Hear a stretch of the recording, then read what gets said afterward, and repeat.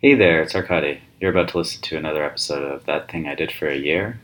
This is actually our second last episode before we're gonna take a little break for the holidays, but we'll be back next semester with more episodes for you.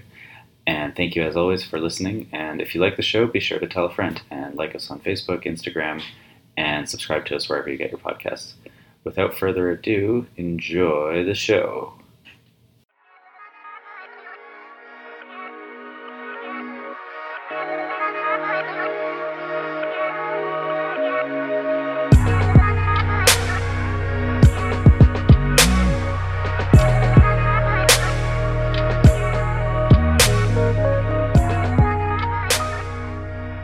Hello and welcome to That Thing I Did for a Year, a podcast where we interview fourth-year University of Toronto students about the year they had away from school. My name is Ilya. I'm a fourth-year industrial engineering student here at the University of Toronto, and today I'll be talking to Sneha. Behind production is Arkady Arhangarovsky, a fourth-year engineering science student and the mastermind behind the operation. So today we're going to be speaking with Sneha. Sneha, why don't you introduce yourself? Sure. So my name is Sneha, as mentioned. I am a fourth-year civil engineering student. I finished my PUI at the City of Toronto for about 14 months last year. And then during that 2-month break time, I went to Nepal, which is where I'm from. I was born there. Mm-hmm. And now I'm back at school and mostly excited and somewhat terrified. And yeah. All the school feels. Yeah. When did you come to Toronto? As in like when I moved here? Yeah, so I was 12. This was 2009. Mm-hmm. Yeah, it's going to be like almost like 10 years soon, which is kind of crazy to think about. Yeah. Do you know the date? Yeah, May like 31st. Yeah. Yeah. Toronto party. Yeah. Man. That'd be fun, actually. Was it cool to be able to work on Toronto, like being somebody who came in here, like partway through your life? Yeah, I think every time, this is a conversation that I have with my dad all the time about like if you grew up somewhere else, you compare like how your life was there versus here. Mm-hmm. So I don't really do a ton of that consciously, but while I was working at the city, I was thinking about how there are certain barriers to the use of transportation infrastructure that exists in Nepal that doesn't exist here. And then just like thinking about the North American context of how design works versus how it could differ in like parts of Asia. Mm-hmm. So in that sense I did, but I think that realization came not while I was working, but sort of upon reflection. Okay, like after you were done working. Yeah, after I was done working and you had to write an essay about like what you did, and I was like, all right, true, I did these things. You wrote the essay, that's awesome. Did you think that you wanted to work on cities and whatnot, like even before you came here? No, I was, I was just like a kid. I was kind of like, okay, I'm this like nerdy kid who's like somewhat good at school. Sure. So I'm gonna do something nerdy. Sure. So I was hopping on the life science like doctor train, which I think is like a really common story that a lot of people Dr. Adhikari has a ring to it. Oh, okay. Yeah. There you go. And then I was trying to figure out like why I wanted to go that route, and it was really because I wanted to like help people, especially like where I'm from. There's a lot of people lacking in resources. There's a lot of like super rich people in Nepal, but like huge like gap in like wealth as well. And so I was like, okay, I just want to do something that solves like sort of large problems. And then I thought about it, the fact that like engineering is a really good way of doing that, because you're not just focusing on individuals, you're focusing on like improving like a system, for example. Mm-hmm. And then I applied to U of T because, I love Toronto, for engineering for that purpose. But I didn't know I wanted to go into Civ. So I was actually in track 1 in first year, and it kind of came to me like, by the end of first year, I kind of had an idea. You mentioned that you love Toronto and how like you knew that before you came into university. Yeah. What was it that you liked about Toronto? Yeah, so I actually I live in Scarborough now, but I lived, my high school years was spent all in downtown Toronto area. Sure. I think, man, like so much stuff, like really good food, diversity, like you don't expect to like, I think like I've also talked, if you live in like an area which has a lot of homogeneity in terms of like ethnicities, then the way you think about other people's perspectives are just different. And that was me like pre-Canada, pre-Toronto, I would say, like in Nepal, where like everyone looks the same, everyone speaks the same language or whatever. And then you come to Toronto and it's like a whoosh, it's kind of overwhelming at first. But that kind of diversity was really interesting, and I think it made me like way more open-minded than I would have been. So that was really, really interesting. And it's like Toronto has there's diversity, there's food, which goes hand in hand with diversity in a way.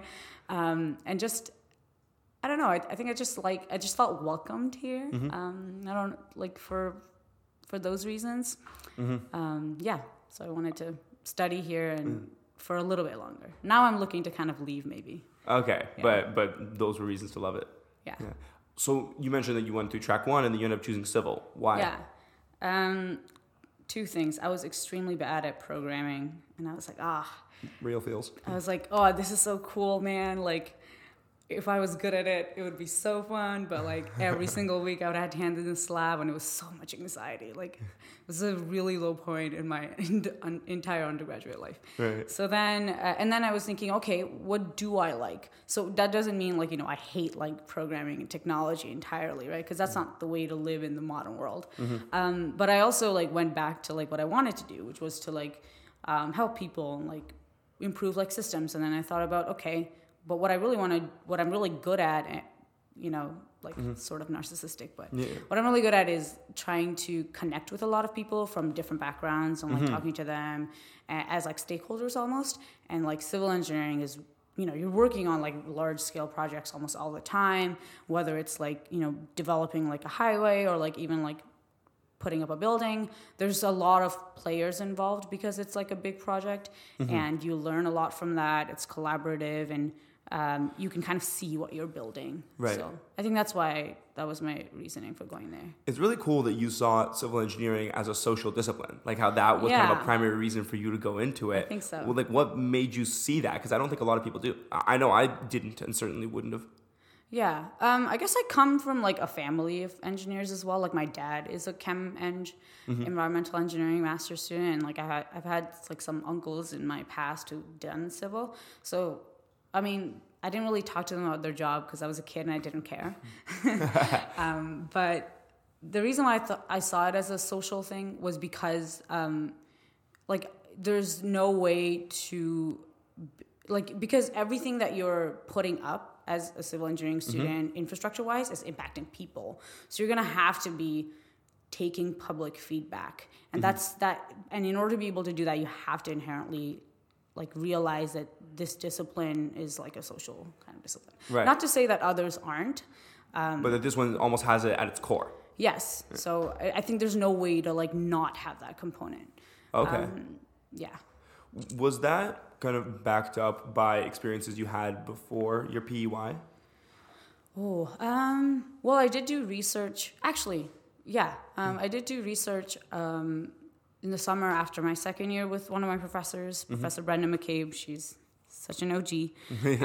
And that project, while it wasn't really like something that was like really up in my transportation radar, it involved like trying to assess the safety climate at construction sites.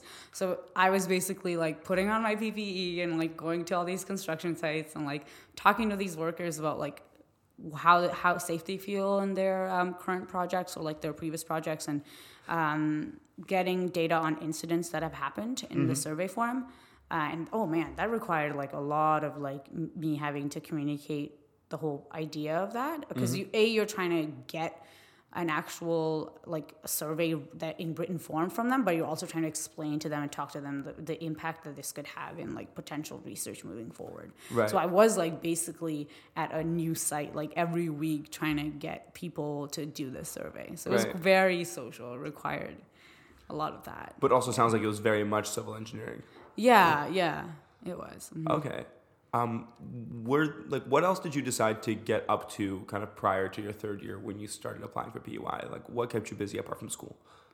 Well, outside of like extracurricular stuff, I guess. Yeah, what did you like at school? Yeah, well, like when I started in first year, I was like very like not certain about doing extracurricular stuff because, you know, it gets kind of crazy. But then I was so miserable in first year that I realized that the reason why I was really miserable was, A, you know, the transition is quite hard, but B, like, I wasn't really meeting people I really, like, felt a connection with, because you don't really get that just in school. Like, if there's certain interests that you have, you usually have to discover that, like, outside of classes. And so I really pushed myself to, like, try to do more extracurricular stuff. So I joined, like, Schools Got Talent, which was like really fun. I met, like, Shivani there, and like we're super tight still.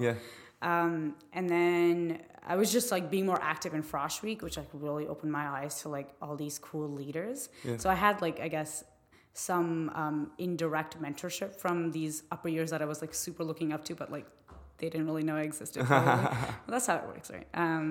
And then in third year was when, like, after I went into, because I was new to civil engineering in second year, but I really wanted to be part of the community a little bit more. So then in third year, I joined Civ Club as academic director, and kept on with, like, Schools Got Talent stuff, and did more, like, sort of subcommittee things for Frosh Week, which was extremely fun. And so it kind of just steamrolled from that. And, like, I think I can't attribute my U of T experience without attributing it to the things that I've learned from those extracurricular experience. So yeah, that's kept me, like, busy a lot. So now I'm almost at the stage where it's like, oh man, after I graduate, like, I have literally, like, no social interaction that doesn't have to do with, like, school. Oh, that is very real. So I need to, like, find some things to do beyond that. That's what's on my radar. I had a friend message me, a friend who now lives abroad. She said, hey, I'm worried about you. And I asked her, why? And she goes, I'm worried about what's going to happen when U of T engineering is no longer a viable part of your identity. And that was one of those, like, wait, no, I'll be fine. And then I kind of sat back and was thinking, no, that's going to be something I have to deal with. That's wonderfully perceptive. Because it does suck in. Yeah. I totally relate to that. Yeah. Why did you decide to go on PY? Or, like, apply in the first place? I don't know. I think it was kind of, like, an obvious thing for me to do. Like, because, well, like, my summer research experience, I realized while it was, like, really, really interesting, wasn't really something that I wanted to continue. Like, I was like, I'm not going to be like a construction management person. Sure. Like, I knew that right off the bat.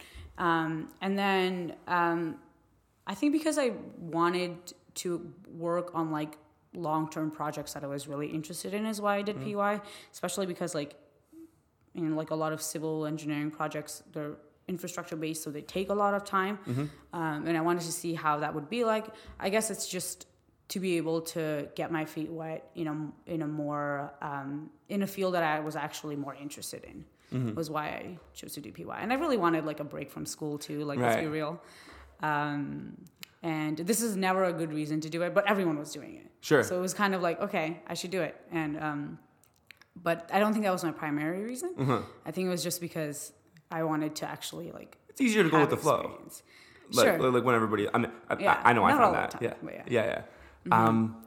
So how did you go about looking for those kinds of jobs that you wanted? You mentioned you wanted to work on, like, big long-term projects. Yeah. Like, how did you go about finding those kinds of opportunities? It's funny because, like, my actual PUI didn't involve doing a lot of long-term projects. Sure. So, but how I went about to, like, finding the jobs. Yeah. So, like, civil engineering community, super tight-knit. Yeah. So I knew, like, a lot of upper years because they were, like, helping me, like, 24/7. Like, it was, like, could not survive without their guidance in a sense. So I was always, like, curious about what they were up to, and I was asking people around about, like, what their work experience was like. So one of my really good friends, Natalia, was working at the city. So I was, like, asking her about, like, how that was like. And I was asking some people who were, like, working at, like, IBI, for example, in the transportation industry. So I kind of, like, had an idea of, like, the jobs that I wanted to apply for. I went through the PY portal route. Sure. Because I found what I needed in that route. Yeah. And just went with that and tried to make sure that my portfolio was different enough and interesting enough that people would want to have me around. What does portfolio mean in a civil engineering context?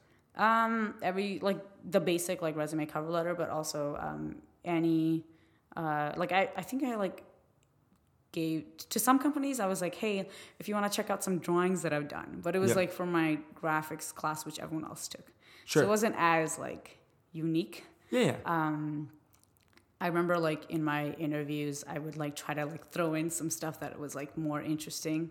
Like during that time when I was applying the summer before, I was doing like a review of like all movies that everyone had recommended to me, which is still like pending. I haven't done them all, but yeah, I guess not really like professional portfolio only, but also like trying to show the other sides as well. It almost like sounds like you were trying to show that you were creative and you had like other facets too.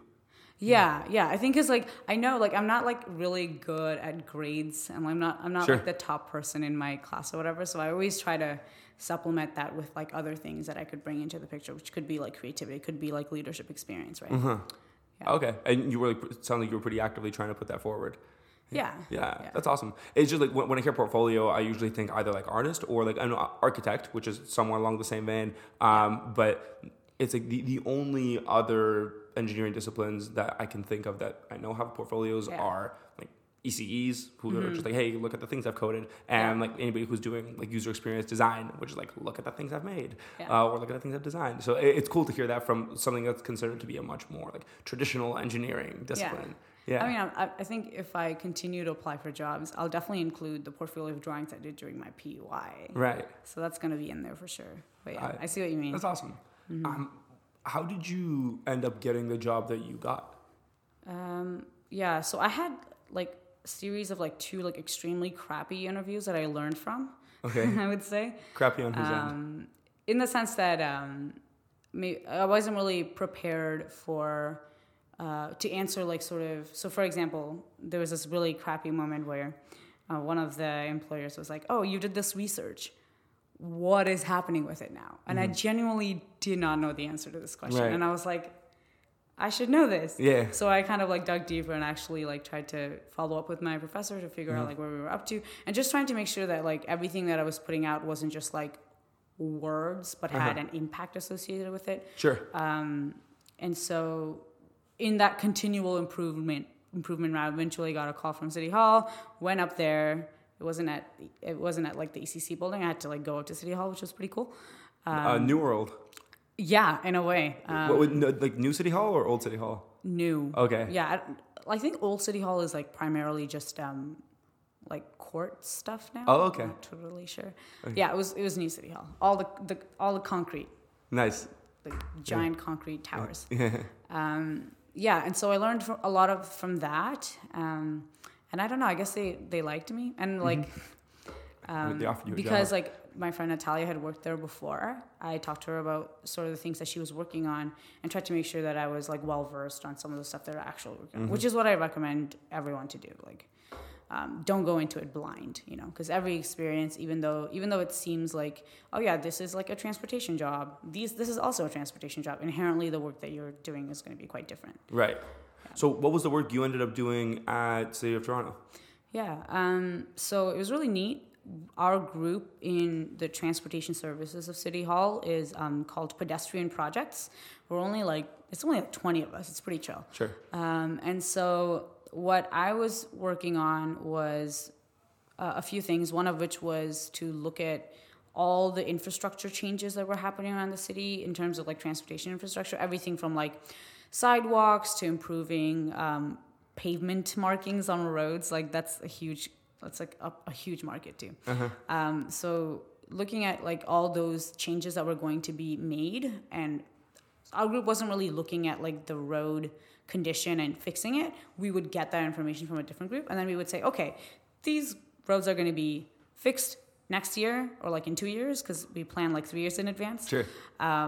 And then, so what can we do? Are there some ones that are extremely crappy for pedestrians? Like, are there ones that like literally don't have a sidewalk? Are there ones that have like a crosswalk that's like really shitty and we can fix it? So all those kind of like improvements was what we would like look at, Google Maps. Yeah. And then we would put that into like our system to make sure that the people who are actually delivering the project, which is like another group in the city, would have set people to actually construct these things. So I was involved with coordinating all those projects and inputting them into like a system for everyone to see, but also actually making like more basic conceptual drawings of what we wanted it to look like versus what it was now. Right. So a lot. I think I did like about 40 of those drawings. It was kind of fun. I really enjoyed doing the design side of things. And yeah, a bunch of them are going to be implemented this year. Some are going to be implemented next year, which is pretty cool. Other things that I was doing was the King Street pilot, which is like a hot topic in the city. Should I describe what it is to people who don't know it? Give us a backup.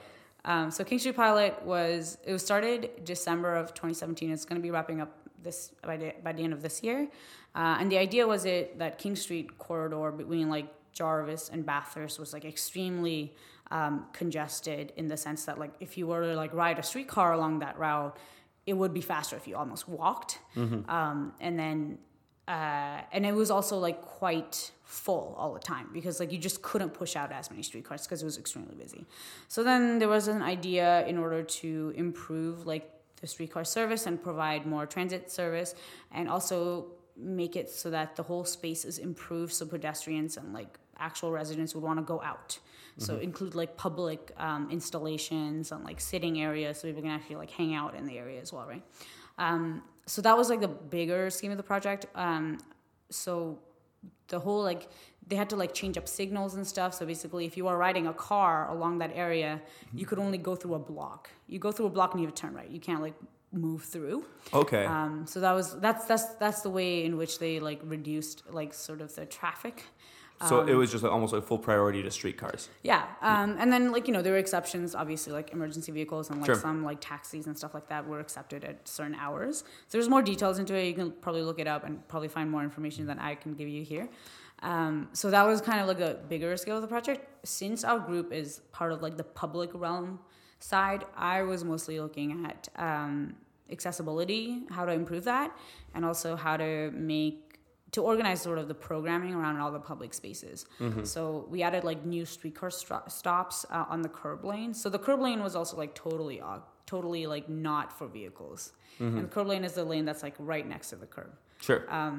And so some of those were turned into streetcar stops. So we had to like figure out like very small details that are pretty important, including like where do we place the ramps so people on wheelchairs can actually like go down the curb and like come up the streetcar. And these are all things that like I feel like normal residents who don't have to deal with it on the daily take for like extremely granted. And I was one of those people. Like I would like walk along like like a bike lane with like a street, and then there was like this patch of like texture, and I was like, I don't know what that's for. Yeah. And that's for like people who have visibility issues, right? Yeah. So when you have these kind of like mobility related problems, visibility, or like on other form of accessibility problems, like accommodating that is super important. So I learned about that a little bit through this project, and also it was really cool to see we got people to submit their ideas for what they would want the public space to look like, and they would be like doing the programming for it as well. So the public space being like the added sidewalk space and no, what actually, do you mean by programming?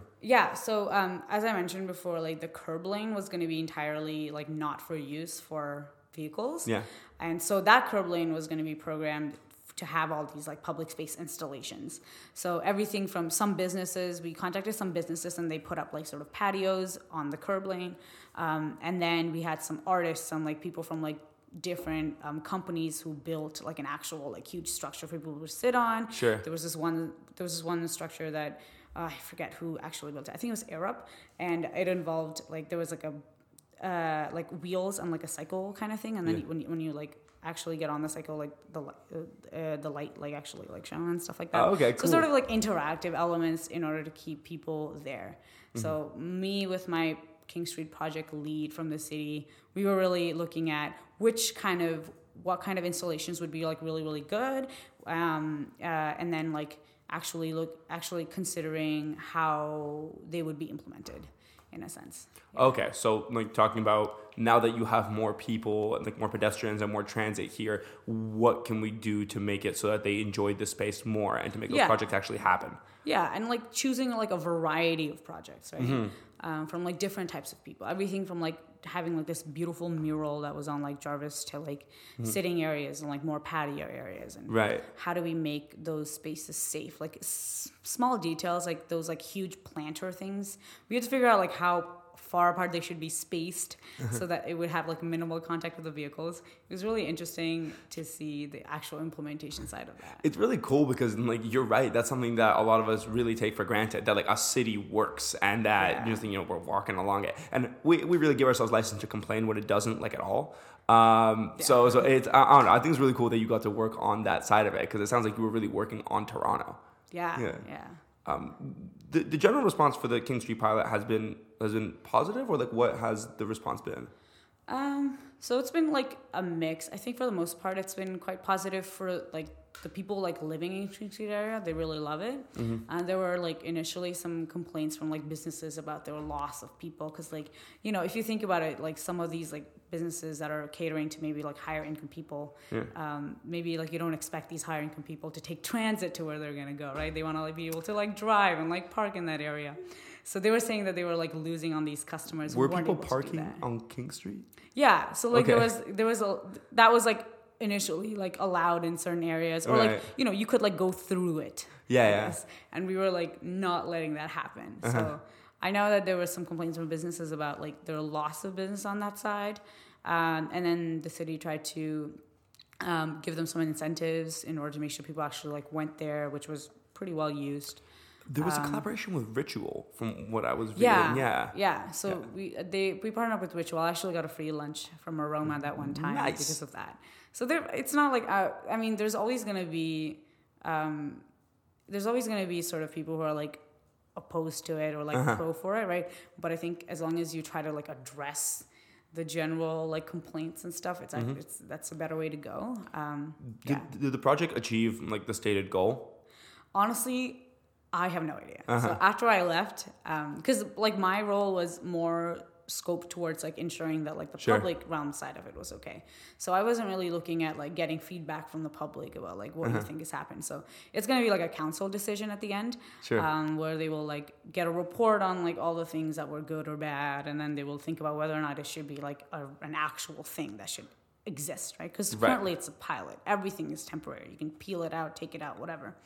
But if you were to make it like legit, it would mean that like, you know, it would be that way for like permanently kind of thing. What was the most fun day you had working on that project? Oh, I don't remember the fun day. I remember like a somewhat funny, painful day where Go for it. me and like all the leads from my group, it was like a super cold day in December when we were like getting on top of like these trucks to try to put up these ramps everywhere. And like I grossly underestimated how cold it can be when you're just like standing for hours. And so I almost got a frostbite. I had to go to Mech at King Street, get a new pair of socks. It's like Mountain Equipment Co-op, like the camping store. Yes, because they had these super warm socks, according to one of my coworkers. Had to change into them, and then at some point, my coworkers were like, "You look really bad. Go back to work." And then I think it took me like 6 hours to like totally warm up. Wow. So it wasn't really like a fun story, but it was like a really amusing thing. Like I got made fun of a lot after that at work, which is something that I enjoy. Right. So now I associate it with like, oh man, I'm so dumb I didn't check the weather kind of story. Thank you for your service. Not sponsored by Mech. Yeah. I mean, it sounds like the work culture you had was like significantly lighter than what people normally associate with government. Lighter in terms of like. Well, in terms of tone, like the fact that it was like as free form as like, yo, like go to the store and get your socks now, and the fact that people would roast you for like underestimating the cold. Yeah. So like my group, they expected a lot of accountability on my end, and also like gave me the freedom to sort of like do the work. Like they knew that I wasn't gonna like, you know, come into work and like do nothing for like 8 hours or whatever, right? But they also didn't like check up on when I came. So I didn't have like a time in or timeout sheet. Sometimes if I had to take like half a day off, it was like I tell my manager and she's cool with it and then she would like trust me to make it up in the next couple of days. And obviously if I was taking like longer days off, I would have to like go through HR and stuff like that. Yeah. So it was a little bit more like lax in that sense, but only because like I made sure I gave them no reason to doubt the fact that I wasn't like cheating or something like that, right? Right. But yeah. What did that look like at the beginning of your time there? Like, what did it take to kind of build that confidence and earn the trust to operate so independently?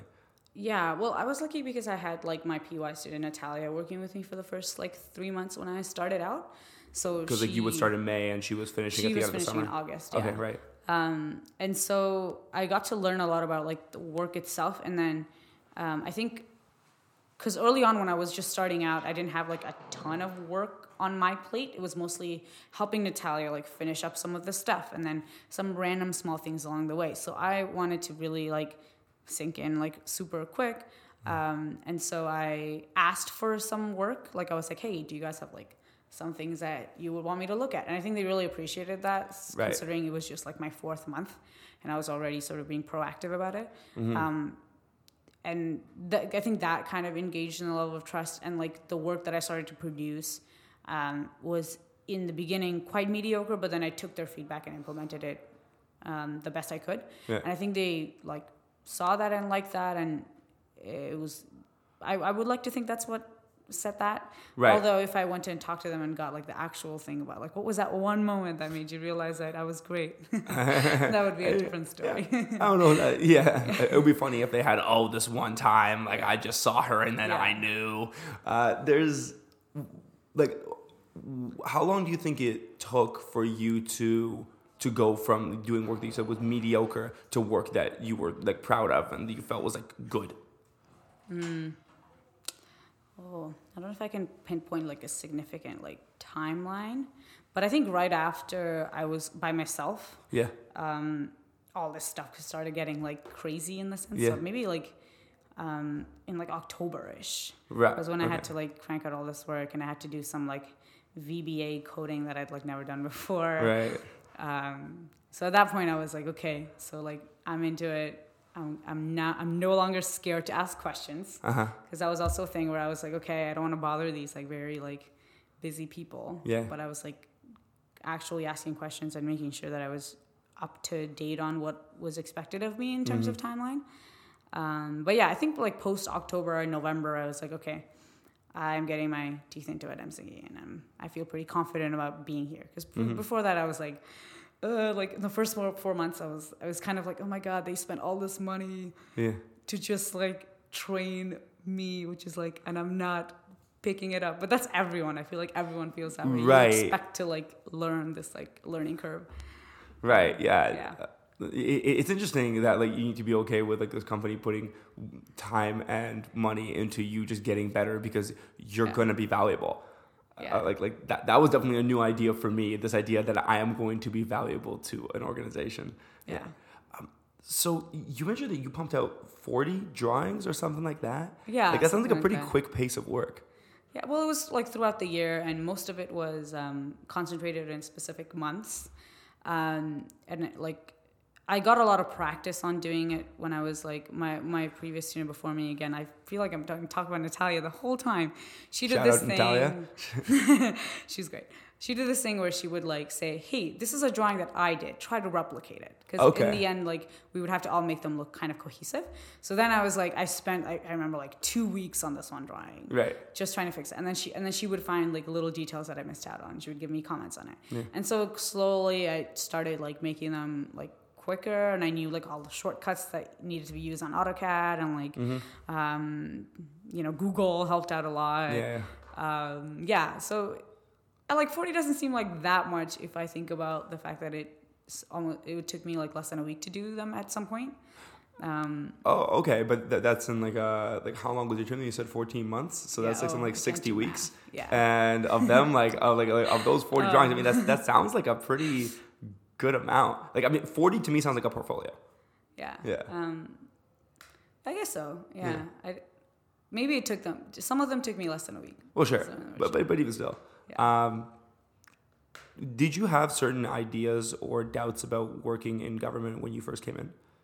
Mm-hmm. Yeah. So this was actually pretty huge, because you hear about government as like this like slow machine and like not a lot of innovation, and people like that was what I've heard from people who worked in governments before, not necessarily the city. And so it's not like I went into it assuming people were going to be like that, but I was like super pleasantly surprised that it was so not that. So that surprised me more than it being, if it was actually like that. I think because a lot of people in my group were young professionals, like they were all like 30s to like 50s kind of thing, like 30s to 40s kind of like my MBA managers, and they brought a lot of experience working from wherever they worked in, and they were very passionate about the topic that they were covering because, you know, it's impacting like pedestrians. It's looking at accessibility. Like you can't be this like sort of dejected like government employee if you're like that, right? And my project manager of the whole group, Fiona, was like a huge advocate of like ensuring streets were safe. So she set up a vision and, you know, hired people accordingly. So we had a group of people who were like really passionate about what they were doing. Definitely tried to make sure that me as like a new intern coming in was learning. So they like valued my work as opposed to just being like, okay, push out these things, you know, like this is your job. It was like less like that, more like trying to actually cultivate my learning experience. When I first started out, one of my managers, Shada, gave me this like project to look at an intersection and looking at stop compliance in that intersection, and actually read my entire report, gave me tips and stuff, and I was like, I'm super excited because then now I'm learning how to do this thing for real. So that was new. And then when I left, like I talked about this a lot with my like project leads while I was there. And one of my project leads, Justin, was like, yeah, you have to realize you're being spoiled, and this is not usually the case. Right. So I think I got a pretty good, like I got one of those like more anomalies of what government experience is like. But then I can't really say that because I've only been in one where you are. group. Yeah. But yeah, so it was definitely like a huge, surprising good thing that happened. And we had like really good relationships within the group too, because it was just 20 of us. We did this fun thing where every 2 weeks on Thursdays we would have salad club. It's like the most fun thing that I love telling people about, where everyone would bring like little ingredients like cucumbers or like mangoes, or like some people would be bringing greens, and sometimes people would, like one of my coworkers, Lee, would grow things in her garden and like bring that, and then you just like combine it, and then you eat salad for an hour and talk. Just like one big salad that you all brought the ingredients for? That's amazing. That's amazing. Did anybody ever bring anything just like straight outlandish? And we like sheep brains. I mean, like sometimes people brought like cake and desserts. Would you throw it in there? Would you throw it in the salad? Wait, we wouldn't make like a big salad. It was just like everyone take little things and make your own salad plate. Oh, okay, so, like, gotcha. Desserts would be kind of like a little like dessert thingy on the side. I just wanted to make something outlandish. No, but like I was really hoping that somebody would just mash cake into the salad and everybody just has to eat that. No, although that would have been pretty fun. Yeah, it would have been a okay. fun story. There's nothing that crazy. It sounds like a good group of people to work with. Yeah. Would you consider like going back there? I would, except like my group currently is only hiring PUI students, or even if they hire sort of project lead capacity, I would have to build up a lot more experience. So that's what I'm kind of looking to do. And like even after my PUI, like I had like a wrap-up meeting with all my project leads, and they were saying that it would be valuable if I got more experience, whether in the form of like going back to school and learning more, or like doing some like private firm work, or like looking at the implementation side, so you can actually understand how your design is being put in. Right. So those are kind of things that they recommended to me, and I really appreciated that as someone who was like new into the field. And like bringing external value and whatnot. Exactly. Do you think that you're still interested in working on those kind of like large scale, long-term projects that you were thinking about before? Yeah, and like I'm thinking about even like longer scale now. So I'm currently looking for grad school opportunities that involve like planning. So transportation planning, which is like a very long-term, very big scale. So like what is transportation planning? Yeah. So transportation planning, I mean, if I could take out my course notes, the course I'm taking right now, it would sound way better. Give me cliff notes. Well, transportation planning is essentially how you organize mobility of people in like an entire city, right? Sure. If you're planning for the whole city. So you're looking at how public transit is going to connect people from different networks. You're looking at how the infrastructure itself is encouraging people from different from using different modes, people with different like capacities, whether accessibility needs or not, and just seeing how it could be optimized, how it can be developed so that it's being used for a longer term. So just like encouraging mobility in every aspect. Okay, gotcha. So that sounds, again, way longer term than even what you were thinking before. Yeah. Yeah. What draws you to this? I think while my whole education and my work experience has been really valuable, I found that a lot of the work that I was doing and like a lot of the school things that I've been doing have been very like, all right, calculate this. And like, so I, again, being more of like a social person, I would say, like I wanted to actually look at like larger scale challenges that we face in cities, and not just like, North American cities where, things are a lot more accessible for people, but like even like in other parts of the world where those kind of things are not, being in use. So considering how the impacts of like what you would put in design would actually affect people from a large scale is what I wanted to consider, and using like a holistic approach as opposed to just like diving in and doing the technical stuff. So while I am somewhat knowledgeable on the technical side, I can bring that to do a little bit more holistic design and looking at the society as a whole, thinking about what kind of things would impact positively, what kind of things would set off like negative reactions. So just like thinking large scale, sort of Jane Jacobs kind of feel is what I'm going for. We'll see if that happens. I was actually like, Jane Jacobs was fully on my mind as I was listening to you talk. I think we'll link some Jane Jacobs in the episode notes. You went to Nepal over like the last few months before you went back to school. Did that give you like any kind of perspective, like going back on, like transportation planning and on this kind of like large scale planning outside of a North American context? So I tried to, when I was in Nepal, I was only there for like about a month, and I was mostly in Kathmandu, which is the capital where my family lives. I tried to take all forms of transit and like sort of transportation, which not everyone was down for, because they were like, oh my God, the buses are going to be super packed. And it's like, in Kathmandu, it's like, pollution is a huge problem. Like, I would have to go out and like wear a mask basically, because it's like super dusty and like not great air quality. And so I observed like a lot of stuff, like how like the disparity between like public buses and how they're operated versus how cab companies are operated. There's a certain percentage of the population in Kathmandu who are like extremely wealthy, and they have all the private vehicles and stuff. And then you have like sort of the more like middle income population that take like a combination of like a cab if they have to get from one place to another, or sometimes buses, and they're not often well connected. Sometimes when I was riding on these buses, I would see a bike and I would be like, bike, because it was like totally exciting to see. But it's quite different, right? Like people here choose to bike, people there bike if they have to. So it's like that level of like difference was like something that I always knew, but I would always like see it and make note of it. And then I noticed, and then there were some nice things that I observed that was quite good. Was when I was walking down the street once, they had these like sort of tactile surface like indicators, which are sort of the bumps that you see. Like if you're like getting on the subway and you see like the yellow line, that's not just for you to like make sure you don't go there. It's for blind people, so they have like when they point the stick to the surface, they can actually note it. So those kind of things are also what you can see on like intersections on like the edge, right? So I saw some of that in concrete form in Nepal, and I was like, wow, did not see that before.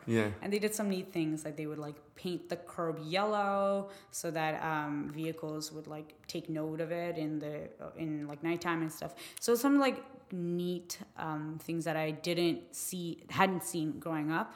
And I also got to talk to someone who did a lot of like transportation development projects in Nepal, and the way it works there is quite different, right? Like here we have our governments that like pay for most of it. There you mostly get money in terms of like from other countries as donation to be able to build this infrastructure.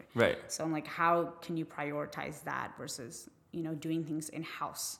Because they either don't have the money or don't have like the actual expertise to be able to like carry out large projects. So it's often like some other country building a bridge for you. So those kind of things is like crazy different. And I really appreciated learning about it. Do you think that there are things we can learn from there that we could apply here?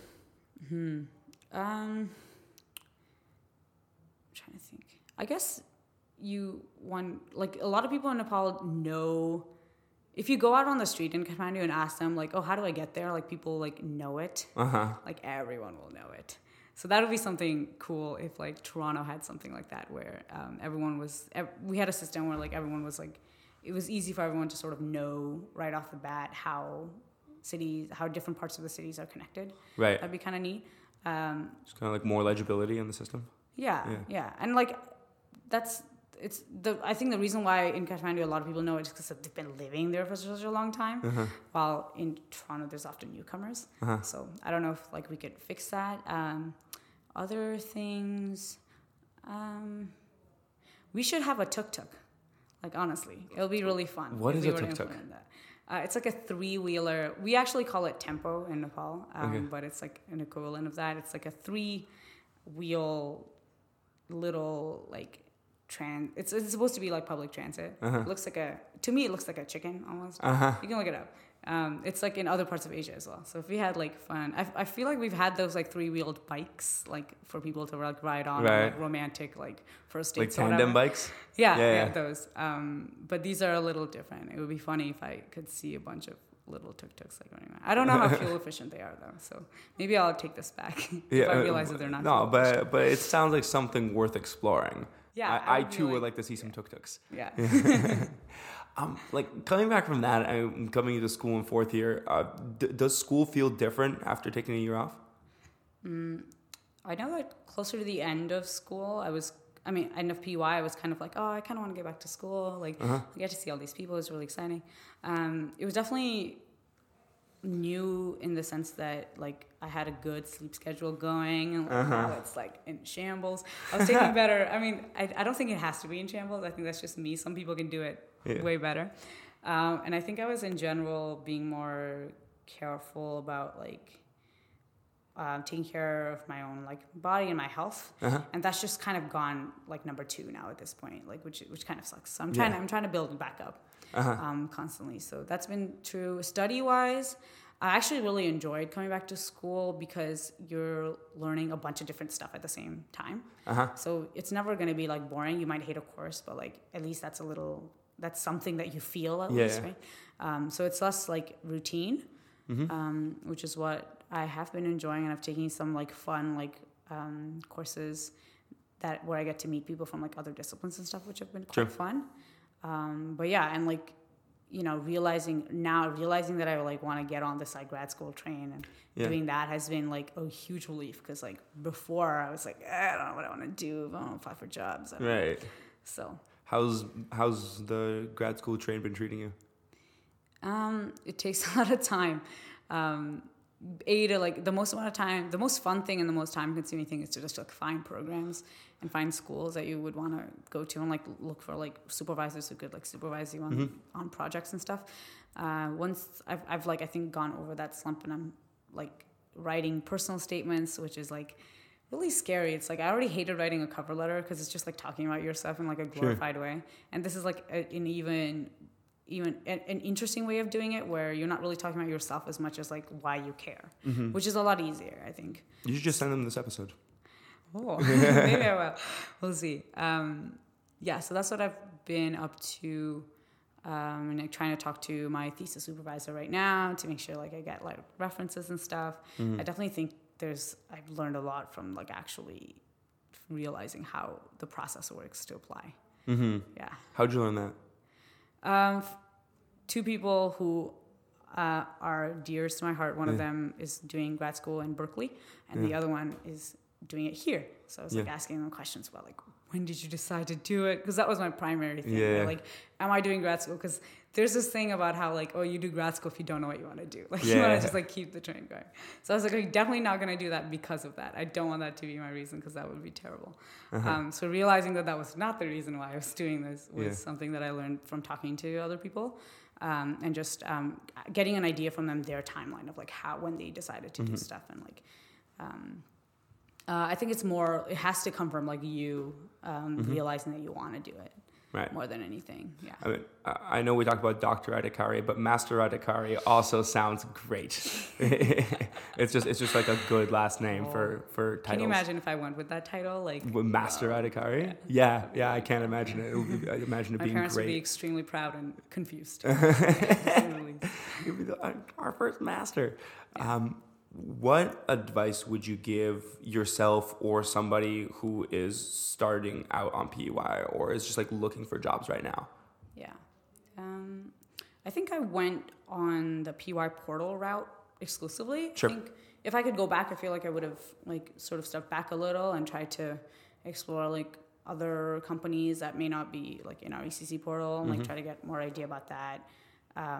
Definitely that. And like, even though like I had some people look at my resume and my cover letter and stuff, it's like you need that thing to be constantly iteratively looked at, right? So I didn't do that a whole lot.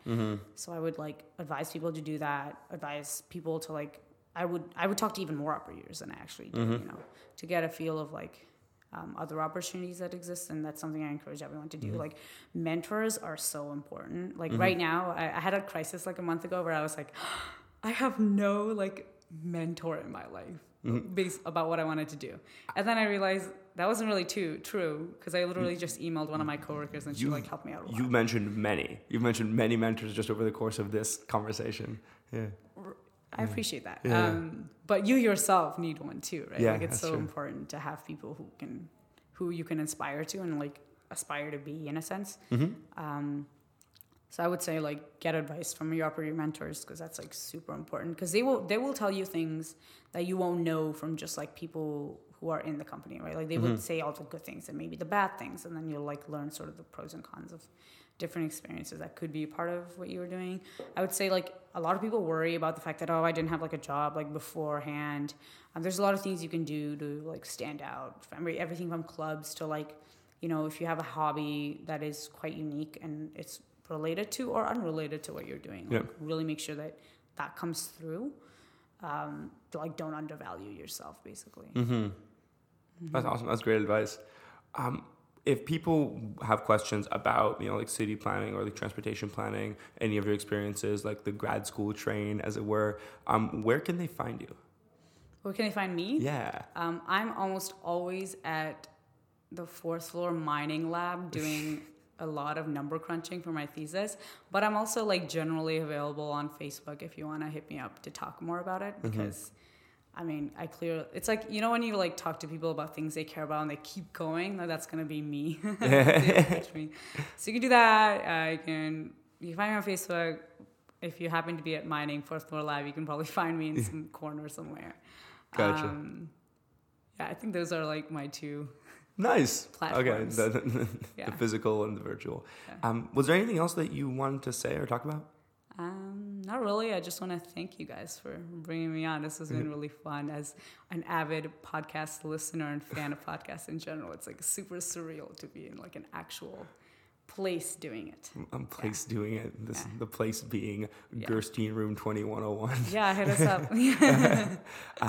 Well, yeah. Thank you for making the time. You know, in late November because this is that time. So thank you for making the time and thank you for being on. This has been That Thing I Did for a Year. We'll see you next Monday.